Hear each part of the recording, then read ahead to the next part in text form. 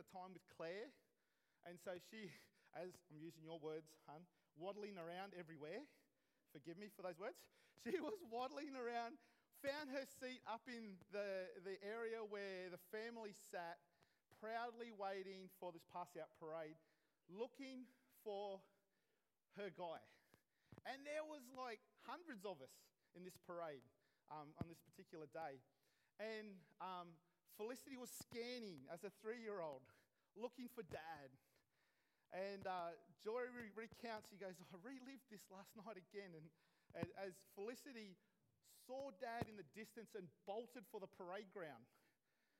And as she, 3-year-old, races down, someone grabs her by the arm. I'm witnessing this from where I'm marching, trying to keep it together. Because I'm going, what if she breaks through? What do I do? Do I pick her up? And we were told, definitely, don't do anything. Excuse me, I think I'm clicking. We were told, don't do anything at all. And so here I was with this dilemma. Fortunately, there was a bunch of hedges, and Flick decided as a 3-year-old not to go through the gap. She's a bit like a dad. She tried to tackle the hedge. And so got caught up in the hedge, picked up by another family member, and before they knew it, she was back where she was. And I, the whole time, am sitting there just laughing as I'm looking at the scene in my head. But I was very serious, right? Because we got the uniform on. And we'd just been drilled for like, I don't know how many weeks we were drilled for about not what to do and how to do it.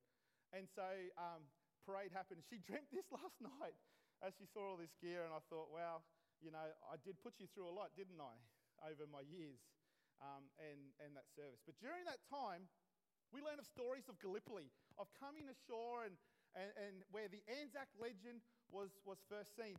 And I was so lucky to be blessed to be able to go to Gallipoli on my Bible Lens tour. It was part of the trip that I went on when I was at college. It was a subject, elective subject we got to choose. And before we went, we had to prepare an essay. And I looked at the long list, and there was like some really good essays there that we could choose from, and topics that we could choose from, and I chose Gallipoli. Particularly, I wanted to know, because I'd experienced what it meant to be in the army, I wanted to know what did the chaplains get up to? Because I always wondered that. They were referred to as padres. What did the padres get up to? What did they do in when this was all happening? And so I started to research the story, and we know the Anzac story is flooded with, you know, mate protecting mate, and, you know, you go out there to fight for that person, not so much for the nation, you are doing that, but you're fighting for the guy next to you, to protect them, to sacrifice your life for theirs. And here I started to read stories of padres. There was, believe it or not, 400 padres that went across to war during World War I. And there was a bunch of them that were stationed to go on to Gallipoli. Some well-known ones are Fighting Mac. What a name for a padre, Fighting Mac. So Fighting Mac was well known for breaking rules. So Fighting Mac they were told that when they first went ashore, Fighting Mac and the padres were meant to stay on board, but he said he wouldn't have none of this. He actually got ashore because the first day he knew that casualties were coming in left, right and centre, and he wanted to be with his fellow soldiers, to help them, to nurture them, to grow them. And Padre went, eventually snuck on a boat and he got across. And there's stories, and I started reading stories of heroic stuff that these guys would do. You know, they would perform funerals at night, 3 o'clock in the morning, because it's the only time they could do it. They would be often found going across the trenches with the men and dragging men back, dead or alive. They were there to also, during the day, to lift people up and to put a smile on their face, to give a warm cuppa. And as the battle raged, and it went on and on, month after month, Fighting Mac actually created, the problem that they were discovering is that the higher they got up the cliff face, is that the supplies of food and water was very difficult to get to the soldiers up there, because every time they took food and water up, people were being shot from a distance. And so there was this constant tension that was going on. Fighting Mac actually created steps so that they could take the water up and down quickly. They were often found ducking across enemy lines to get food and bring back because food was scarce. And there's this one story that's told where this padre, he grabbed a couple of men and they went across into enemy territory to get a loaf of bread for this soldier that was just saying, I'm so hungry, I could just have some bread right now, that'd be so good. And so as a padre, he said, I'm going to do something about this. So he gets two men and he goes across enemy lines, and it was like the trenches were a wall, or just a maze of like enemy and our side as well. And so he goes across and he gets this loaf of bread, and on his way back, they take a left turn instead of a right turn, and they head directly into this enemy trench. And as they go down this line, the Turkish soldiers see these guys coming and boom, shoot the privates in front of him. And then from a distance, you can hear the captain yell, stop, stop, stop, stop, as he recognizes the padre. Do not shoot, do not shoot. And they come over to the padre and said, what are you doing over here? You shouldn't be here. He said, my guy back here wanted some bread. And so they let him go. And there's stories of this because they were recognized on the battlefield for heroic things and doing things for others. That is so powerful. That is so powerful. When you are able to step outside of yourself and do things for others, it's recognized. May not be seen at first. And in fact, as the padres came out on the boats, they were teased and harassed because they were non-combatants, because they wouldn't carry a rifle. But on the return leg, it was a far different picture. They were respected and loved for what they did. And as we pulled in by a boat, we came into the shore and down to the little cove of Gallipoli. It astonished me how small the beach land was. How small that beach land was. And how high the mountain cliffs were. Not working.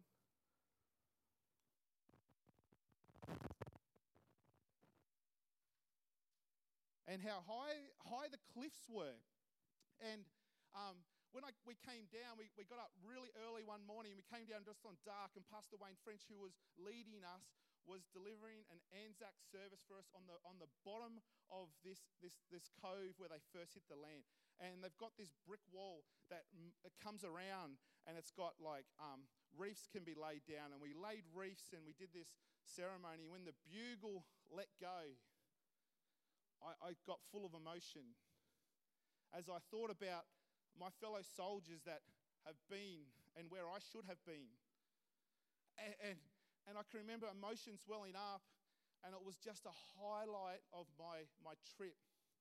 And as we listened to the stories and we looked up, the sun started to come up, and I could see behind me this hill that was like steep. And I'm going, what? Why would they land here? And it astonished me what they did at this place where they actually lost the battle and the lives that were lost. But the Anzac legend went forward. It was the Anzac legend of sacrificing everything for your mate. And then on the next part of our trip, we went around a few places and we got into Israel. And probably the second highlight of my trip was another reality of wars. We went into Israel and Jerusalem, and every second person's carrying a rifle around, which is quite daunting. We went outside the city, and we went to this museum, a Holocaust museum. And we were jovial. We were walking in together as a group of teachers and future pastors. And as we walked into this museum, it hit us straight away. And this museum curls around, up and down and around, and there's pictures of people, of kids, of grandparents, and there's names written everywhere of all those that passed away during World War II to the hands of the Germans. The Holocaust Museum was all the Jewish people that were slaughtered. And there's hundreds, there's thousands of them. And by the time you weave around this thing, you listen to the stories and you get to the other end and you just go, what? how does a human do that to another human? As you listen to the stories. And we went in happy and jovial, and we come out somber. And the bus trip back was very quiet. As we contemplated what war was really about. And Germany had just nearly tried to wipe an entire race out. Hundreds of thousands, not just men and women, we're talking kids. And the one that got me was a 1-year-old baby right at the end. Why? All in the name of war. All in the name of a piece of land. All in the name of gaining something further for their community, to become a superior race. And then I look at the stories of Japan. And, we all think of Hiroshima and the bomb that was dropped on, but people forget the atrocities that were caused through war. People forget about the death camps that the Japanese had for POW soldiers. And if you came out alive, you were special. People forget about the lands round about China and the Philippines and Korea, where they would take women and use them as sex slaves to the Japanese soldiers. People forget about the atrocities. And I look at these two nations, Japan, and I look at Germany today. And Germany has, you've got to take your hands off to what they have done. Their past is not forgotten. They remember the bad. They actually teach their kids all about the atrocities that their nation created to the Jewish people. They tell everyone about the stories, and they have even asked forgiveness for the nation of Israel. They've asked forgiveness to the world for what they have done. And as a result, their country is thriving. And the world gave them that forgiveness. And they are now part of the world of nations.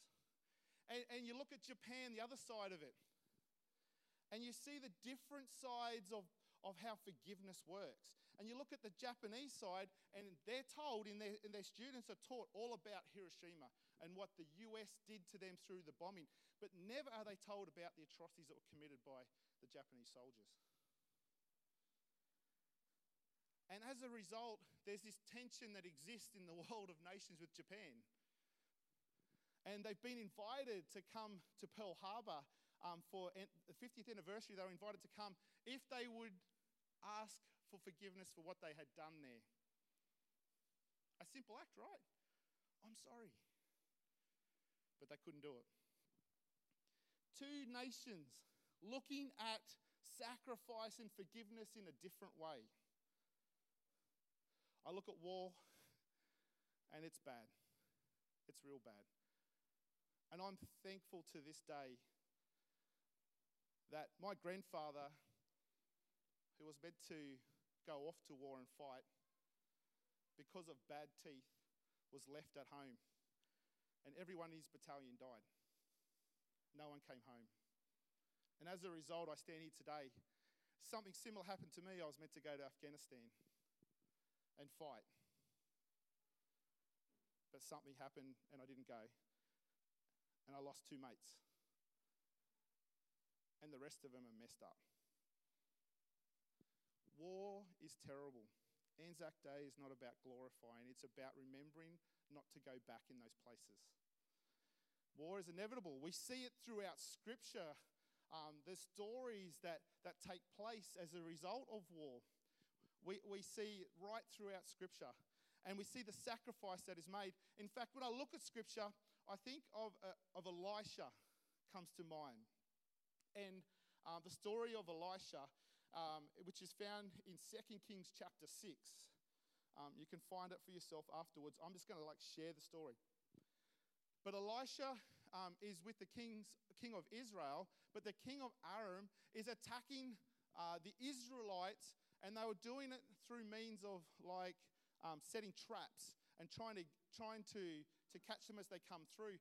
And the story speaks how every time that the Israelites were about to come into a trap that the king of Aram had set up, that that they would walk around it, or they would get around the other side of it. And the king got really angry. He got agitated. He goes, I must have a spy in the midst of me. And so he goes to his leaders and he goes, there's someone here that is actually sharing where we're traveling to because they keep escaping our traps. And they're trying to take out the Israelites. And then this guy goes, no, that's not how it's happening. And in fact, he goes on to say that there's this guy, this prophet, Elisha, who keeps telling the king of Israel where you are. In fact, I think the Bible uses the word, he even knows the things that you say in your bedroom. Like, Elisha is sharing this with the people and they're just getting away. And so all of a sudden, king of Aram goes, I've got to take this Elisha guy out. I've got to take this prophet out. And so he plans and he finds out, and his men come back, his spies come back and said, he's in Dothan. All right, so they get up and they travel all night. He immobilizes his forces. He gets to Dothan. He surrounds Dothan, which is like not a big city, surrounds it, and there's not much like support there from Israel. Israel are back further. They're away from this space. And early morning, a servant rises and he goes out to see what's going on. And the servant comes out and he looks out and he sees this army about to attack and he's afraid. And he calls out, Elisha, Elisha, Elisha. And Elisha comes and he goes, don't be afraid, don't be afraid. We outnumber them. And this servant goes, are you kidding me? Are you seeing what we're seeing? And then Elisha does something really cool. I love it. There's some really neat attachments to grace right in what Elisha does. He prays. He prays to God that the eyes of the servant would be opened. The eyes of the servant. And so he prays his prayer. He goes, Amen. The servant opens his eyes and he can see horses and chariots of fire surrounding around them all. And he realizes that God's army is there. He sees it. And then the king of Aram takes his army, starts moving towards Dothan, and then he goes again. Elisha prays again. Dear God, now this is different. Close the eyes of the enemy that's coming our way. And so the eyes are like closed, and all of a sudden they can't see what's going on. And then I love this part of the story. Elisha comes down to the king and he goes, you're in the wrong place. Follow me. I will lead you to where you will find where you need to go. And so they all follow, not knowing it's Elisha, they follow Elisha back to where Israel is camped. And they bring all the enemy into the camp, and Israel has surrounded the enemy. And then what does Elisha do?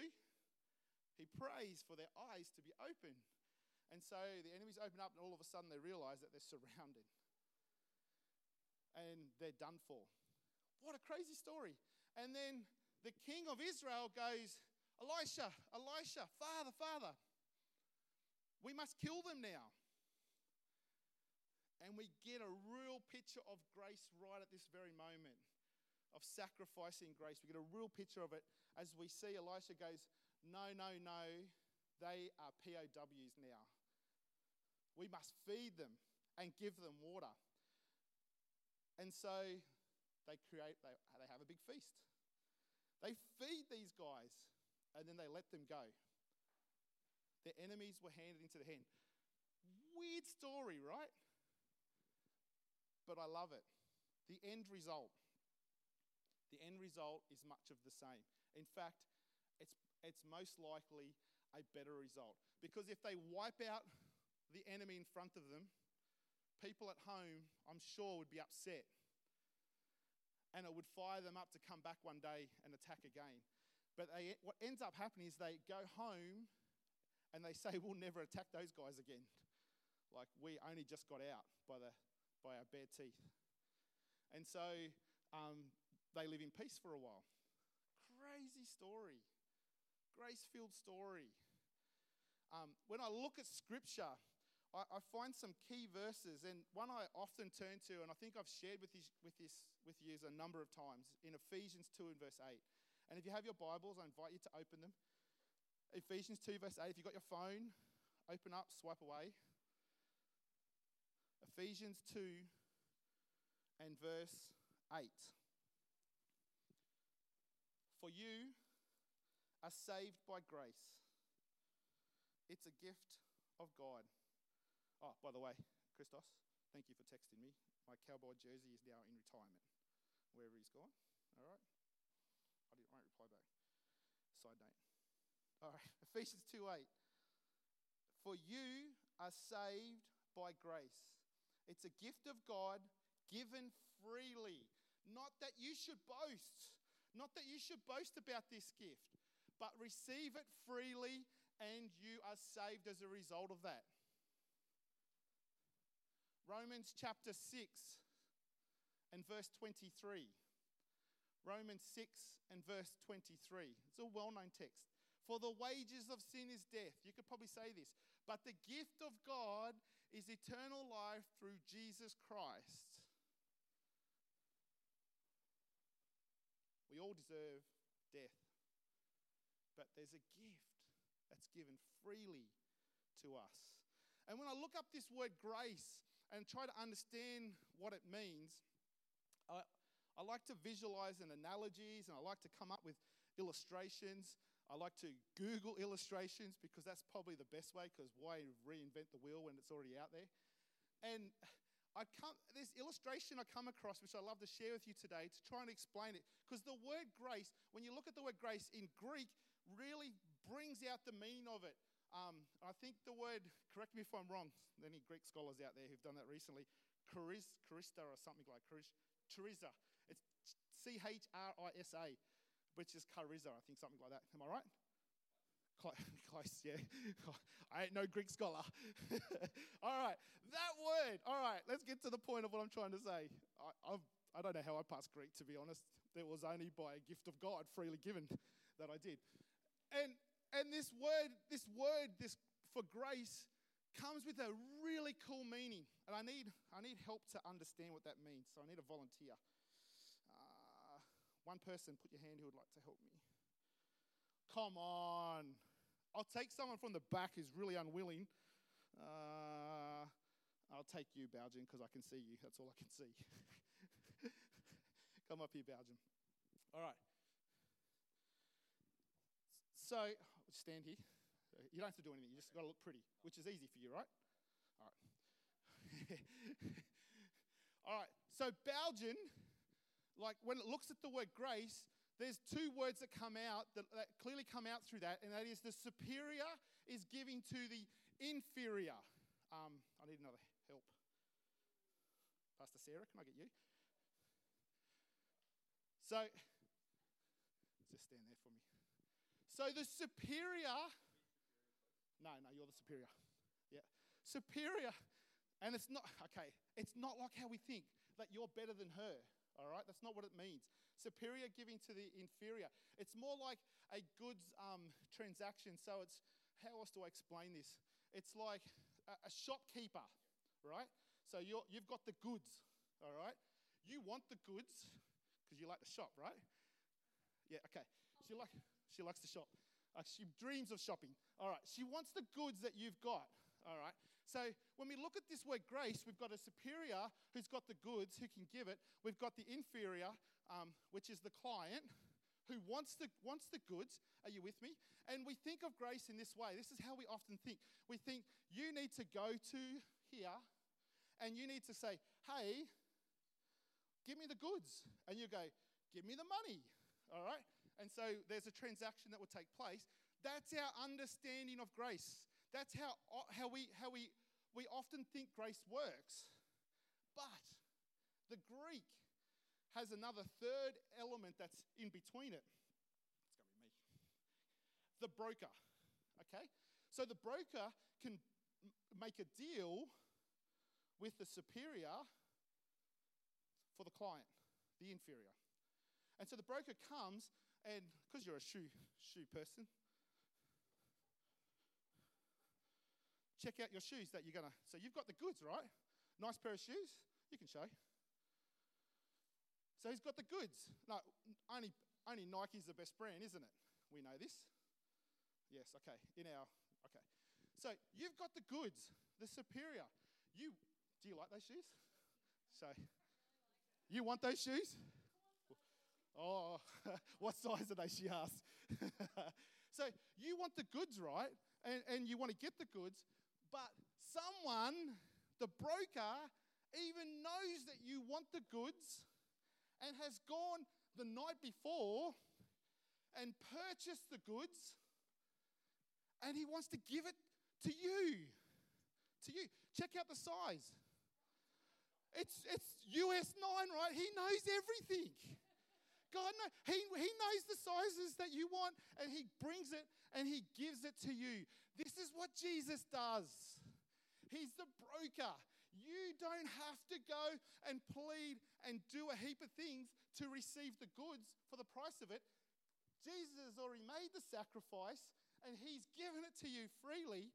And by the way, they're your shoes. They are. They're your shoes. Did you see the look? They're hurt. Open them up. They're your shoes. Your colour, your size. Do you see the look? That's what grace is. That's what grace is. Are you all right? Don't cry. No. I know, she's a crier, so. But that's what grace is. And you, in Ephesians 2 verse 8, Romans 6:23, all you had to do was just say, broker, I love you. And he thinks the night before and brings the gift across. How cool is that? Yeah, come on. You know. To Jesus, right? Because he's the one that hung on a tree for you. He sacrificed his life so that you could get the Nikes. Well, you know, in the analogy. All right, grab a seat. Give them a round of applause. They're yours to take. I chose Pastor Sarah because I knew that she would react like that. Because I needed it, right? She had no idea. In fact, we did a little stealth mission yesterday to find out her size. Can I share this, Pastor Neil? So Pastor Neil said, what size is Pastor Sarah? I don't know. All right, mate, I've got to go and buy these shoes now. You've got to find out. So we send Lockie up to check out your wardrobe and discovers that you're a US 9. And then went off and been able to do it. So this is what Jesus does. And as humans, we sit here at church week in, week out, and we try to be the superior and inferior, and we try to be the broker as well, and buy our way to heaven. We try and work our way to heaven. But he don't want that for you. He sent a broker, and all you have to do is believe. That's it. But that's too easy. Yeah, it is. That's grace. That's grace. The sacrifice of grace is that. And when we look back at our two nations, Germany and Japan, it was given to Germany. And believe it or not, it was actually given to Japan, so they're recognized, even though to this day they still haven't really come out and formally apologized. There's been apologies here and there. That's what grace is. Grace forgives. And God wants us to understand that sacrifice is how we live for each other. How we live for each other. So in Callan, you're still Ethan's girlfriend. And Ethan, you want to punch him in the nose, right? The grace of God, and Callan, I should be saying sorry to Ailey. My bad. But my point is that someday Cullen comes to Ethan and says, forgive me. And Ethan goes, what? But because of the grace between the superior and inferior and the broker, we have to display that same grace. It is our job to say, okay, yes, even though it's super duper hard. And Ethan has to bite his tongue every time he goes around Cullen and hold his hands behind his back so he doesn't job you in the nose. But that's what grace does, because we've all messed up. None of us are here perfect. I thought I was perfect a long time ago. I thought that I was the superior. I thought I was the broker, and the way to the superior was through my works, and the way to the superior was by making sure that everybody else come along on the journey and were the same way as that I was. It was a materialistic idea of God. And I wanted to be the broker.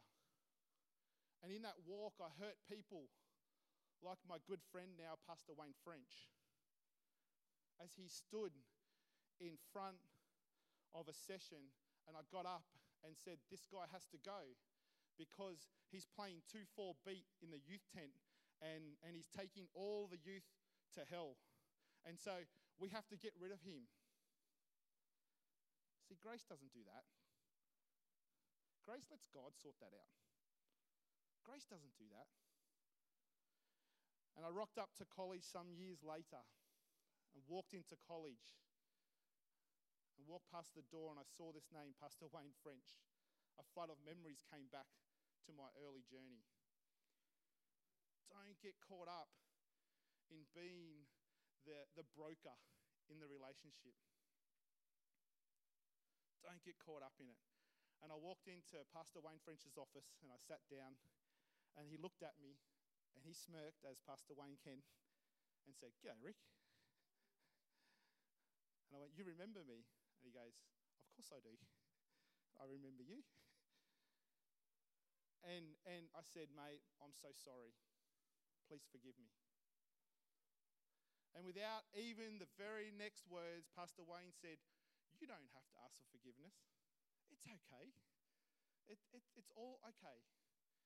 And that is the picture of grace. I tried to destroy his career and his life, and yet he just turned around and said, "No." Imagine, church, if we did that to each other. Our movement would be so strong that people would want to have what we had. Imagine if you came to church and no one talked about anybody else. Imagine if you came here and you knew that you could talk to anybody and be trusted that would stay there. Imagine a church like that. Imagine a life like that. And I want to say to you that Jesus, the broker, is working on that because he has the gift of salvation for each and every one of you. We're all messed up. We all make mistakes. Let's offer grace and the sacrifice of grace where it's due. My challenge. Can't leave today without a challenge. That's a rule. My challenge for you today. Will you accept this picture of grace between the inferior and the superior, with Jesus at the center, the broker, giving you the gift? Or will you take back the gift and push the broker aside and try and find the gift yourself? I want to tell you they're two different walks. And if you want to be free today, if you want acceptance with God straight away, believe that he can give it to you. And let the broker do his job. Let him clean up the church. Let him clean up the world. Because he will one day. And you just live in that space. Be still and know that I am God. Will you today, here, accept that gift of grace? The broker sacrificed it for you, each and every one. And all you have to do is say yes. Heavenly Father, God of the universe, you're an amazing God. You know the atrocities that have been committed all over the world in the name of war and peace. You know the trouble that we are all in as a people and a nation and even as a church at times. Lord, may we trust that you will clean this up. May we leave it with you. May we accept your gift of grace and freely take that today so that we can walk with you forever. May each and every head here today accept that challenge, I pray in Jesus' name. Amen.